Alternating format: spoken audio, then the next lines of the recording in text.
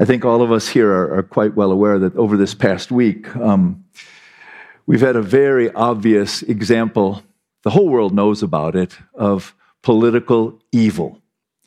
Russia, a big, powerful country, invaded, unprovoked, a very, very small country that was much, much weaker, a tyrant, President Putin, with massive military power at his disposal, invaded a much, much weaker nation at great cost. That means many people are dying, including many civilians, and there's a lot of suffering. And interestingly, the European continent especially, but also the whole world has been shaken. And we too are shaken as the United States, but we're not surprised. We shouldn't be surprised as Christians, because though this doesn't come from the Bible, the thought does. You know the famous statement of Lord Acton? Actually, Lord Acton was writing to an Anglican bishop who believed that people in authority should be given a pass because they've got a hard job. And since they've got a hard job, you ought to give them some room. They should be allowed to do bad things. That was what the bishop said. And Lord Acton, who was not a bishop, he was a lord, he wrote this: power tends to corrupt, and absolute power corrupts absolutely. Great men are almost always bad men. And then he went on to say that contrary to what this bishop thought, people in power should be judged more harshly, not less harshly, because they are so likely to be destroyed by power. The truth is that almost every human being, and there are exceptions, but not many, almost any human being, if you put into our hands power and money, we will be corrupted. Because there's a strange, terrible formula when you put power and money together with ego and other things, bad things happen. And basically, world history is just a record of powerful people doing bad things and causing many people to suffer. Now, as Regina said this morning, we're going to be going today to Daniel chapter 8, and it's not a real fun passage in the Bible. But my job as a pastor is not to tell you sweet things, though I'd like to do that.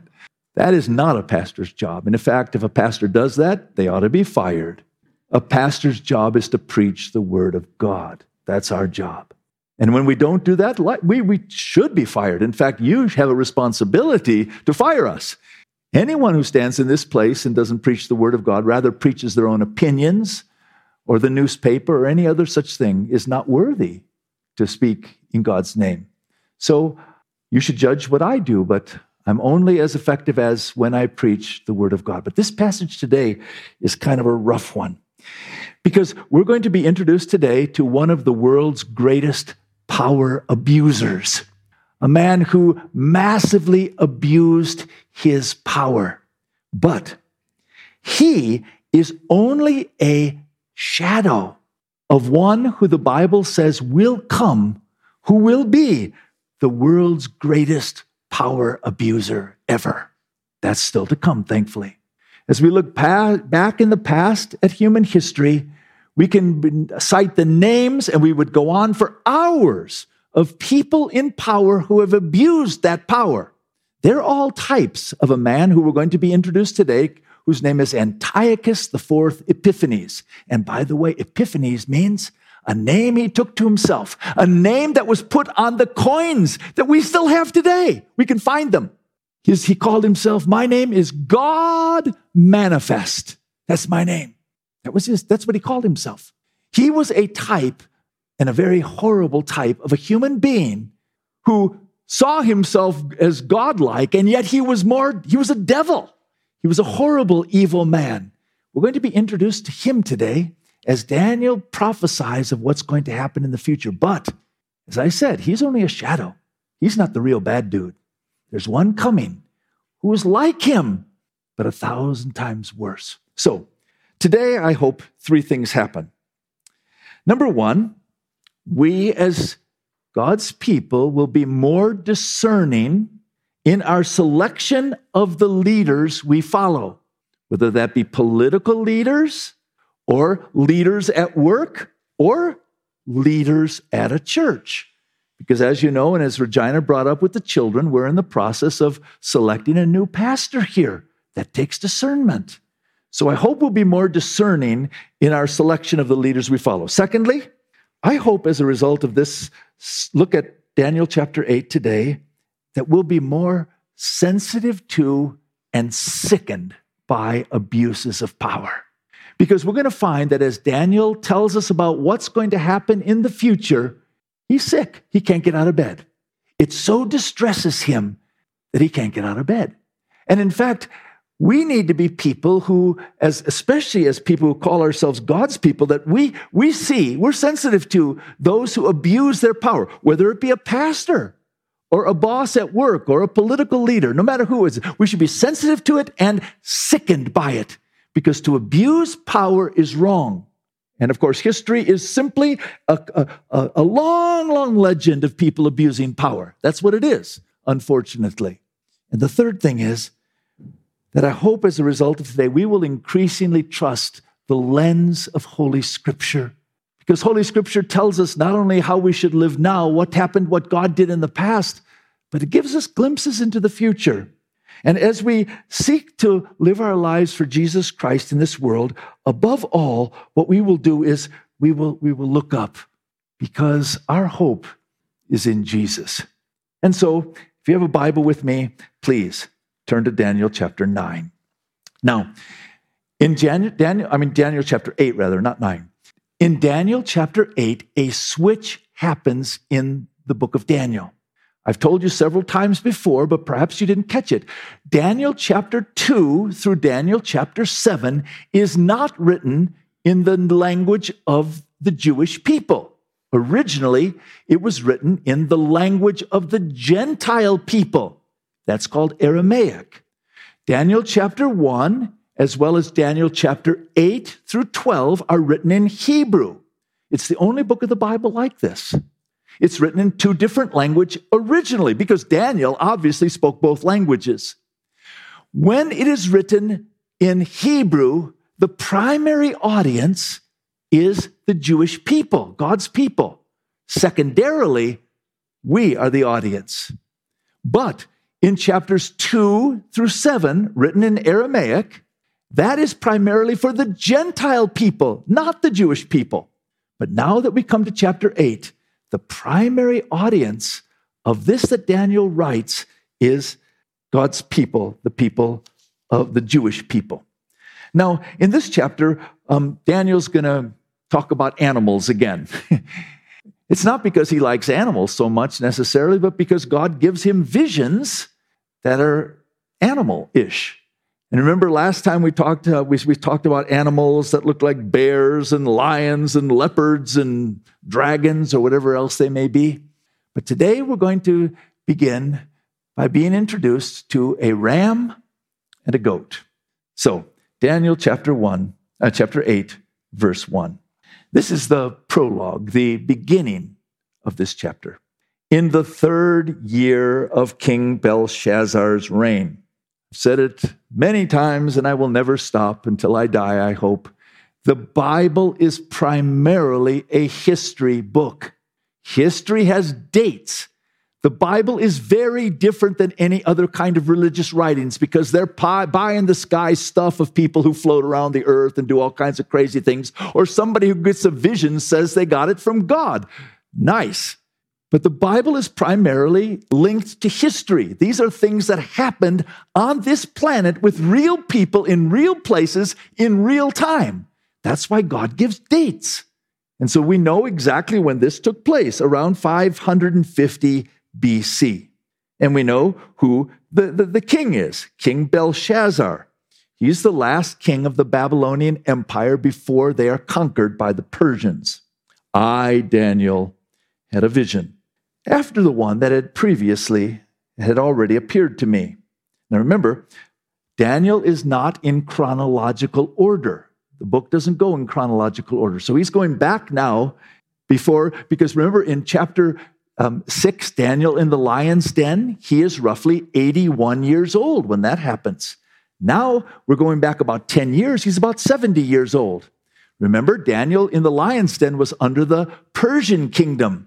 This, Daniel 8, is under the Babylonian kingdom. He tells us that. In my vision, I saw myself in the citadel of Susa, in the province of Elam. In the vision, I was beside the Ulai Canal. Now, Susa is a major city in Persia, which is today Iran. It was the winter palace of the sultan, of the leaders of the country of Persia. And Susa is also the place where Esther was. Remember, Deborah just told us about the feast called Purim. Purim began really in Susa. That's where that wonderful Jewish feast began. And that's why we're collecting things kind of built around the theme of Esther and about Purim. And of course, it took place in Susa. So remember, Daniel is not in Susa. He's in Babylon, but he has a dream. And in his dream and vision, he finds himself in a country nearby. And this is what he saw. I looked up, and there before me was a ram with 2 horns standing beside the canal, and the horns were long. But one of the horns was longer than the other, but grew up later. I watched the ram as it charged toward the west and the north and the south. No animal could stand against it, and none could rescue from its power. It did as it pleased and became great. Now we're going to find later in the chapter, we know exactly who that is and what's going on there. That ram with the 2 horns is the Medo-Persian kingdom. Originally, the Medes were a more powerful nation than the Persians, but they linked arms together, and when they did so, the Persian leaders grew much, much stronger than the Mede part. So it was Medo-Persia, but eventually it became really Persia without the Medes. And the great king of the Persian kingdom was Cyrus the Great. And these 2 horns, one of them started out smaller, but it became larger than the other, and it started charging in 3 directions. It charged to the west, and it charged to the north, and it charged to the south. When it went north, it conquered what was then called Lydia. When it went to the south, it conquered what is Egypt. And when it went to the west, it conquered Babylon. It didn't go to the east, because if it went to the east, it would go toward India. And so now this great ram started charging, and nothing could stop it. The Persian Empire grew and grew and grew. And finally, it was stopped at Greece in Europe and over toward India. Now, in God's sovereignty, because remember, part of our job as human beings who call ourselves Christians is to try to see things not from the perspective that you get on CNN or Fox, though that might be important, but also to try to figure out, what is God doing? What's God up to? So what was God up to with the Persian kingdom? The Bible says that God raises up kingdoms and puts them down. What was he up to? Well, we know what he was up to. God was up to bringing in the Persian great king Cyrus the Great, who when he came to power, guess what he did? He issued a decree that the Jewish people who had been in exile for 70 years could now go back home. Oh, what good news. And God also during this time raised up a man in the Persian kingdom who was Jewish named Ezra, and another man named Zerubbabel, and they went back into Israel and rebuilt the temple.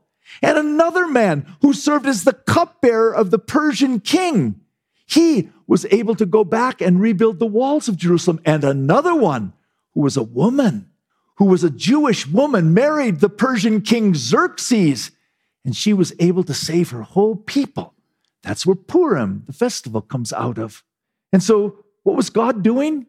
God was using the Persian kingdom to advance his plan to protect and use his people throughout the world. But that's not the end of the story, because now here comes the goat.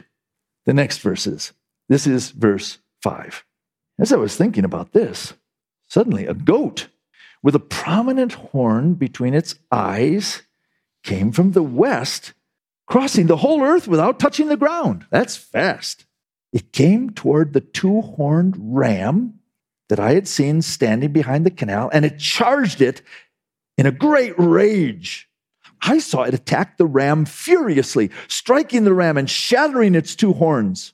The ram was powerless to stand against it. The goat knocked it to the ground and trampled on it, and none could rescue the ram from its power. The goat became very great, but at the height of its power, the large horn, like a unicorn, was broken off, and in its place 4 prominent horns grew up toward the 4 winds of heaven. Now, that one is very interesting, very easy to see what's going on there. Any historian knows exactly what's going on. Anyone who reads the Bible knows this. But this is a vision God gave to Daniel in advance of it happening. This kingdom that about which he speaks, the goat kingdom, was in existence at Daniel's time, but it was not powerful. In fact, the goat kingdom, which is Greece, had been attacked over and over and over again by the Persians. The Persians were somewhat successful, but the Greeks repulsed them, but many, many Greek people were killed. And it stirred up in the Greek people this hatred of the Persians, because time and time again, at Marathon, at Thermopylae, at Salamis, the Persians had attacked the Greeks, killed them in the 480s and 490s BC. And so the Greeks had this deep resentment against the Persians. Well, there was a Greek king in a part of Greece in the north called Macedonia who became powerful, but he was murdered. And when he was murdered, his 20-year-old son took over. This 20-year-old son's name was Alexander. And he had been bred and fueled by his fury against the Persian people. And this young man at 24 years old took over the Greek army. And with speed that the world has never seen until the blitzkrieg of the Nazis, he took over land in such a fast way, it was like flying. This is in the 300s now. When he got to the Persians, he was furious. He killed them in mass, but he didn't stop there. He took over all of Babylon. He took over all of Persia. He went down and took Egypt. He went all the way to India. But when he got to India, he did it with a small army. He was against armies far bigger, but because he was such a military genius, he destroyed all of them. And finally, his soldiers said, enough. What are you going to go around the whole globe? They didn't even know there was a globe back then. They wouldn't fight anymore. So they went back to Babylon. And there at 32 years of age, because of alcoholism, as well as perhaps malaria, Alexander died. He had a couple of children. They were little. They got murdered. And so now there was a fight over what to do with this enormous empire that involved Africa and Asia, the Middle East, and part of Europe. For about 20 years, there were fights among his 4 generals. And finally, they split it into 4 parts. The goat was Greece. The big horn was Alexander the Great. The 4 horns are his 4 generals, Cassander, Lysimachus, Ptolemy, and Seleucus. And so that's the story of the Greek Empire. For now, from Babylon, not Greece, now from Babylon, the Greeks have taken over the world. But not with Alexander. He's dead. His generals take over. Now you might ask yourself the question, what was God doing by toppling the Persian Empire and raising up the Greeks? Well, if you know Christianity, you should know one of the things he was doing. What Alexander did is he pushed the Greek language to the whole world. So by the time that Jesus came here, some 300 years later, people all over the world, Jews and Gentiles, spoke Greek. So that when the New Testament was written, it was written in the language that people in many, many countries of the world could speak. It wasn't written in Hebrew or Aramaic or Persian. It was written in Greek. Why? Well, because of Alexander the Great. And Alexander the Great, because of all his conquest, he pushed Jewish people running for their lives in all kinds of directions. He dispersed the Jewish people throughout his empire. Some of them in Africa, some of them over toward India, some of them in Europe. And of course, they spread what? The Old Testament. The knowledge that there's but one true God, a creator God, who wishes to redeem people and will one day bring forth a Messiah. Now that message was pushed all over the world. Maybe that's what God was up to. Who knows? But now the bad part comes. Because as Daniel looks at this dream with the goat with the one horn that's broken apart into four horns, one of those four horns is now going to be front and center. This is verse 9. Out of one of them, that's one of the four, came another horn, which started small, but grew in power to the south and to the east and toward the beautiful land. It grew until it reached the host of heavens, and it threw down some of the starry host to the earth and trampled on them. It set itself up to be as great as the commander of the army of the Lord. It took away the daily sacrifice from the Lord, and his sanctuary was thrown down. Because of rebellion, the Lord's people and the daily sacrifice were given over to it. It prospered in everything it did, and truth was thrown to the ground. Then I heard a holy one speaking, and another holy one said to him, "How long will it take for this vision to be fulfilled?" The vision concerning the daily sacrifice, the rebellion that causes desolation, the surrender of the sanctuary, and the trampling underfoot of the Lord's people. How long? He said to me, "It will take 2,300 evenings and mornings, then the sanctuary will be reconsecrated." Now we're introduced to the hostile horn. We know who this one is as well. Remember I said the empire of Alexander was parceled out into four? One of them is Seleucus. That dynasty took power in the present-day country of Syria. And it was out of this particular group of people, but remember, their base of operation was Syria. The name of the dynasty was Seleucus, but they're Greeks. They speak Greek. They're pushing Greek culture and the Greek language, though they're right north of the beautiful land, which is, of course, Israel. Well, out of the Seleucid Empire, the eighth one in line, comes a leader who was not supposed to be leader. He kind of usurped the throne. He then took over and became quite a powerful leader.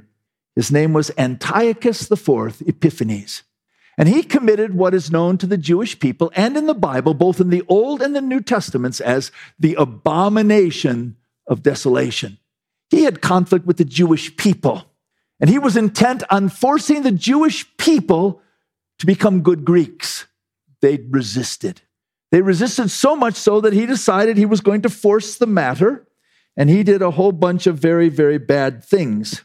He first of all said, you cannot worship your God anymore. He abolished the worship of the Sabbath day. He said that if you cannot circumcise your children, if you do, the mother and the child will be killed. And he killed many of them. He went into the Holy of Holies, the holy temple of God, and there, as a king, a Gentile, he went into the Holy of Holies, and he had a statue built to Zeus. He stole the golden lampstand. He stole the plate, the implements where the table of showbread was. He stole the implements from the temple, and then he sacrificed a pig on the altar. That's what he did. Of course, that didn't go over well among the Jewish people. And while he did this, he persecuted and killed many, many Jewish people. I'm speaking tens of thousands. He set himself up as their God, which of course he's an idiot. He was, in fact, a devotee of Jupiter, and maybe he saw himself as an incarnation of the planet Jupiter, but that's what he did, and he tried to force the issue. So in a little town close to Jerusalem, he tried to force the people to follow his ways, and they refused. In this little town called Modi'in, a man named Maccabeus, with his children, they killed some of the Syrian emissaries, and they began what's known as the Maccabean Revolt. We're talking about 165, 167 BC. And they carried out a guerrilla war against Antiochus IV Epiphanes. For several years, the war took. And finally, after, interestingly, 2,300 days, they ousted the Syrians and they reconstituted the temple. They rededicated it.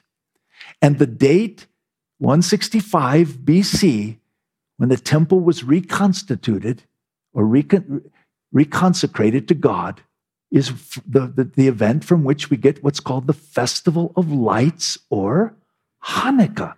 That's the Jewish feast of Hanukkah. So here we have from the Persians, we have the Jewish feast of Purim. And now from Antiochus IV and the Maccabean revolt, we have the Jewish feast of Hanukkah. Of course, Antiochus did many things. He ordered copies of the Holy Scriptures to be burned. He did anything he could to try to wipe out the Jewish people in their worship of the one true God. Thankfully, it didn't work. And in fact, for a period of time, the Jewish people, from around 165 BC to 63 BC, the Jewish people had quasi-independence until the Romans took over in 63 BC. So there's his dream. What would that dream do to you? Cause you to scratch your head, probably. Because now Daniel is going to try to figure out, what does this mean? And verse 15 will tell us. While I, Daniel, was watching the vision and trying to understand it, there before me stood one who looked like a man. And I heard a man's voice from the Ulai calling, Gabriel, tell this man the meaning of the vision. And as he came near the place where I was standing, I was terrified and fell prostrate. Son of man, he said to me, understand that the vision concerns the time of the end. While he was speaking to me, I was in a deep sleep with my face to the ground. Then he touched me and raised me to my feet. He said, I am going to tell you what will happen later in the time of wrath, because the vision concerns the appointed time of the end. Whoa. Well, Daniel now has an encounter, and he's going to have another one in later chapters with the great archangel Gabriel. Gabriel, I think, is mentioned about 4 times in the Bible. That's all. Very, very important times. He's the one who tells Mary and Joseph about the birth of Jesus, and he's the one who tells Daniel about the future. I guess God reserves his most important assignments for his most important angel, Gabriel. And so Gabriel comes, and Daniel, of course, is terrified. You know, when we picture angels in our culture today, they're really sweet little cherubs with fat faces and little wings. That is not from the Bible. That is such baloney. Every time you find an angel in the Bible, people are absolutely terrified. They're scared to death. They are not cute, and they don't have little wings or any of that. They're just terrifying. And now Daniel comes face to face with the great archangel Gabriel. And here's what happens. He's going to explain the dream or the vision. Verse 20. The 2-horned ram that you saw represents the kings of Media and Persia. Now, by the way, Media and Persia were kingdoms at the time of Daniel, but they were not in power, but they were there. The shaggy goat is the king of Greece, and Greece was also there, but not a major power at the time. And the large horn between its eyes, it's the first king. That's Alexander the Great. The 4 horns that replace the one that was broken off represent 4 kingdoms that will emerge from this nation, but will not have the same power, because it's parceled off into 4 rather than 1. In the later part of their reign, which reign? The reign of the 4, and one of those 4. In the later part of their reign, when rebels have become completely wicked, a fierce-looking king, a master of intrigue, will arise. He will become very strong, but not by his own power. He will cause astounding devastation and will succeed in whatever he does. He will destroy those who are mighty, the holy people. He will cause deceit to prosper, and he will consider himself superior. When they feel secure, he will destroy many and take his stand against the Prince of Princes.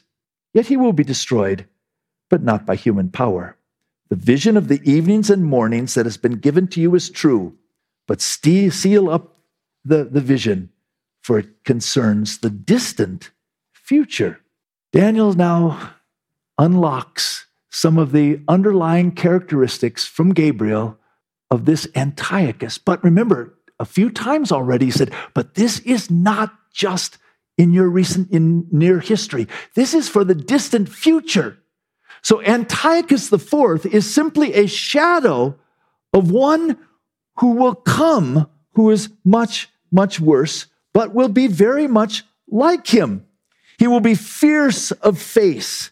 He will be skilled in double dealing. He will be a master of political intrigue. He will have a fierce manner and a brilliant mind. He will have great power, but it's not from him. There will be something else empowering him, and we know from the scriptures that is Satan.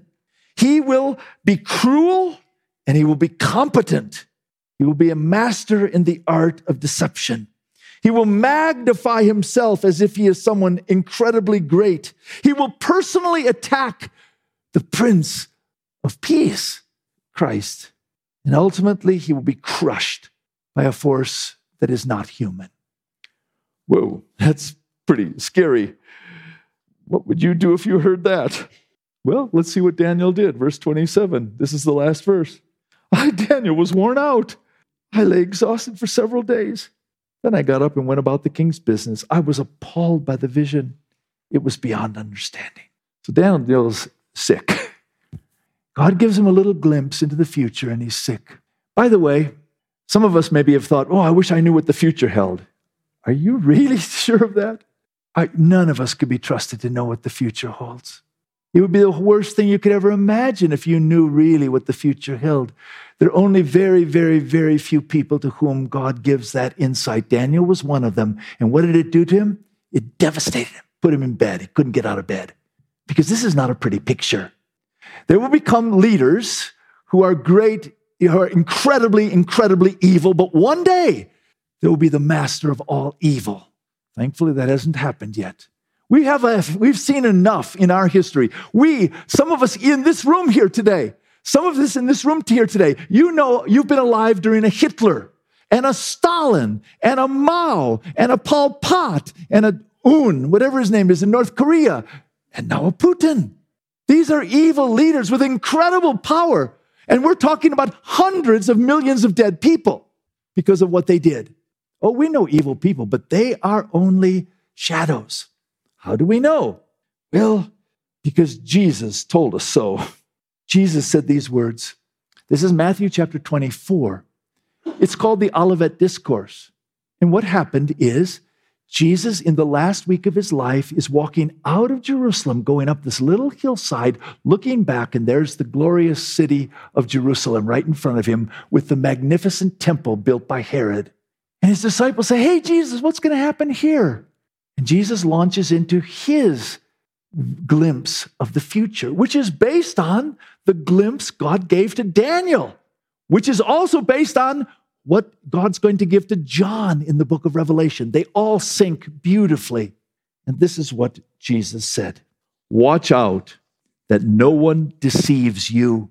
For many will come in my name, claiming I am the Christ, and will deceive many. Many false prophets will appear and deceive many. For false prophets will appear and perform great signs and miracles to deceive even the elect, if that were possible. Jesus says over and over and over again, he said, every one of us are incredibly susceptible to being deceived. In fact, we are walking sponges of deception. That's who we are. Watch out. Watch out. And remember, Antiochus and the Antichrist are masters of deceit, of manipulating people's minds. We live in a world, as you know, where deceit is everywhere. We don't know who in the world to trust. We don't trust politicians. We don't trust the media. We don't trust anybody. And we don't trust pastors. Okay, that's fine as far as I'm concerned. But there's one that we can trust, the Word of God. Only one. And of course, the Holy Spirit of God. That's it. Jesus said, watch out. Why are we so susceptible to deceit? Well, remember the Antiochus? He said he had just kind of normal roots. He got a position that he shouldn't really have had. There's something deep inside the human heart that makes us very susceptible to deception because we have a underdog prejudice. We love rags to riches stories. And we easily, Paul, prey to a victim mentality. That's just part of our nature. So if someone's born with a silver spoon in their mouth, we don't trust them. But if someone goes from rags to riches, ooh, that's a different story. We sometimes give them too much trust. Why? Because we're sponges of deception, easily deceived. What about someone who has an enormous ego and a boastful mouth? We more and more today honor such people. But that's what Antiochus was like, and that's what the Antichrist will be like. But the Bible says, for out of the overflow of the heart, the mouth speaks. Beware of egotistical mouths. That's what he had. And what did the Antiochus do? And what will the Antichrist do? Diminished the centrality of God and employed devious methodology. He was skilled at the art of truth twisting and spinning the truth and manipulating people's emotions and skillfully using flattery and scapegoating and deflecting responsibility. Be careful and be careful of seeming success. We are suckers for success. We're suckers for success in churches. We're suckers for success in business. We're suckers for success in military things. We're suckers for success in government. Be careful. Remember, Antiochus was very successful. So will the Antichrist be. And usually we define success numerically, not morally. One of my favorite quotes comes from Os Guinness, the Brit. He said this, "In matters of the spirit, nothing fails like success, and nothing succeeds like failure." By the way, we're in the process of picking a new pastor. If you look for just a string of success, ministerial successes, I say to you, beware, beware. You actually want someone who knows what failure is about. Because with a string of success, all we think about is, hey, after a while it goes to our head. That's what ego does to us. But failure brings us to our knees and humbles us.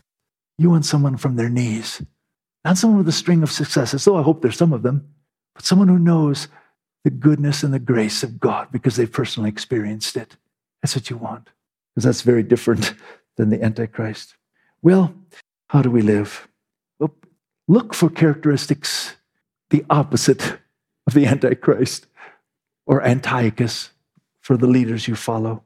And as I said before, be sensitive to and sickened by abuses of power. In the world in which we live today, when we see abuses of power, the tendency of people in our culture is to respond with fear and hopelessness and loathing and blame shifting. We as Christians, we respond with faith, hope, and love. That's how we respond. It's a different way. Instead of fear, we respond with faith because we know what the end is. We know who wins, and we're on the right side.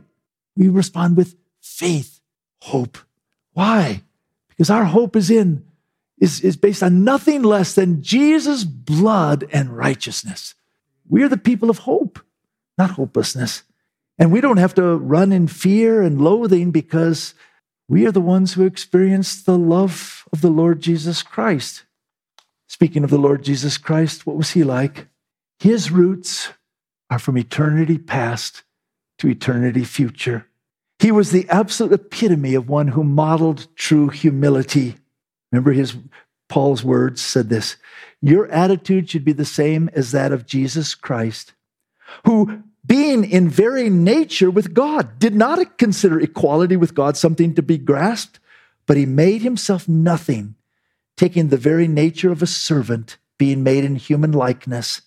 And being found in appearance as a man, he humbled himself and became obedient to death, even death on the cross." And how did he live his life? Here, the Lord of the universe got down on his feet, got down on his knees, and washed his disciples' feet. That's our Lord. And what motivated him? Ego? No. Self-sacrificing love. Jesus himself said, "Greater love has no one than this, that he lay down his life for his friends." That's our Jesus. And he was the embodiment of truth. And his kingdom is unstoppable. It will never, ever end. And so in the book of Revelation, we have that marvelous verse, that the kingdom of this world one day will become the kingdom of our Lord and of his Christ. And he shall reign forever and ever. And so this dark, dark chapter of Daniel, chapter 8, which gives a picture of massive abuse of power, which absolutely sickens Daniel and puts him in bed, is not the last word. Interestingly, the last word was actually spoken 2,000 years ago when Jesus said, "This is my body, which is given for you." When he died on the cross, taking all human sin, all human shame, all human guilt on himself, God took all our punishment that we deserved on himself, all of our sin. He took it. And then at the end, after he had said, "Father, why do you forsake me?" He said, "It is," remember the Bible says he said with a loud voice, here's a man on a cross, "I did it! I did it! I have purchased salvation for everyone who will receive it. I did it." And he bowed his head. "Father, into your hand I give my spirit." He breathed his last.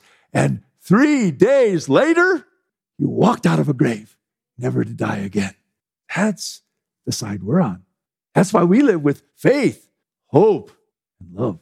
Not fear, hopelessness, and loathing. Because we're God's children. But we're just as prone as anyone else to forget. We forget so quickly. And so Jesus gave us many things to help us remember. And one of them we're going to remember right now. Jesus, within hours of his crucifixion, he took elements of the Passover dinner. And he said, "Use these now to remember what I did for you when I died on the cross for your sins." He took the bread and said, "This is a reminder of my body." I had a real body, Jesus said. I wasn't a ghost. I wasn't Casper the friendly ghost. I had a real body. I gave my body for you. And then he took the cup and said, I gave my life blood. I gave up my life so I could give you eternal life. And what's our part? Our part is, first of all, I like to say it's 4 things. First, honesty. God expects that we as human beings will be honest enough to look into a mirror and see our sin. If we can't do that, we're in deep trouble spiritually. God says you must see who you really are. And then humility. That there's no way you can pay back what we have done to disobey God. There's no way. No matter how many good deeds, much money you give, or how much times you go to church, never doesn't matter a bit. Can't pay it back.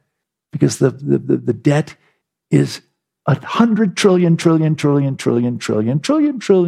dollars. Good luck. That's our debt. And then he says, once you realize that and fall on your knees, what I expect of you is trust. By faith, you will receive a gift that you know you don't deserve. If you do that, you will live a life of gratitude and service. Let's pray. Heavenly Father, our hope is in Jesus, in his blood and his righteousness. We have no other hope, but that hope is so substantial, so solid, that we build our whole lives on it, and it's worth every bit of it. As we partake of these elements now, may your Holy Spirit ground us deeply again in the blood and righteousness of Jesus. Amen.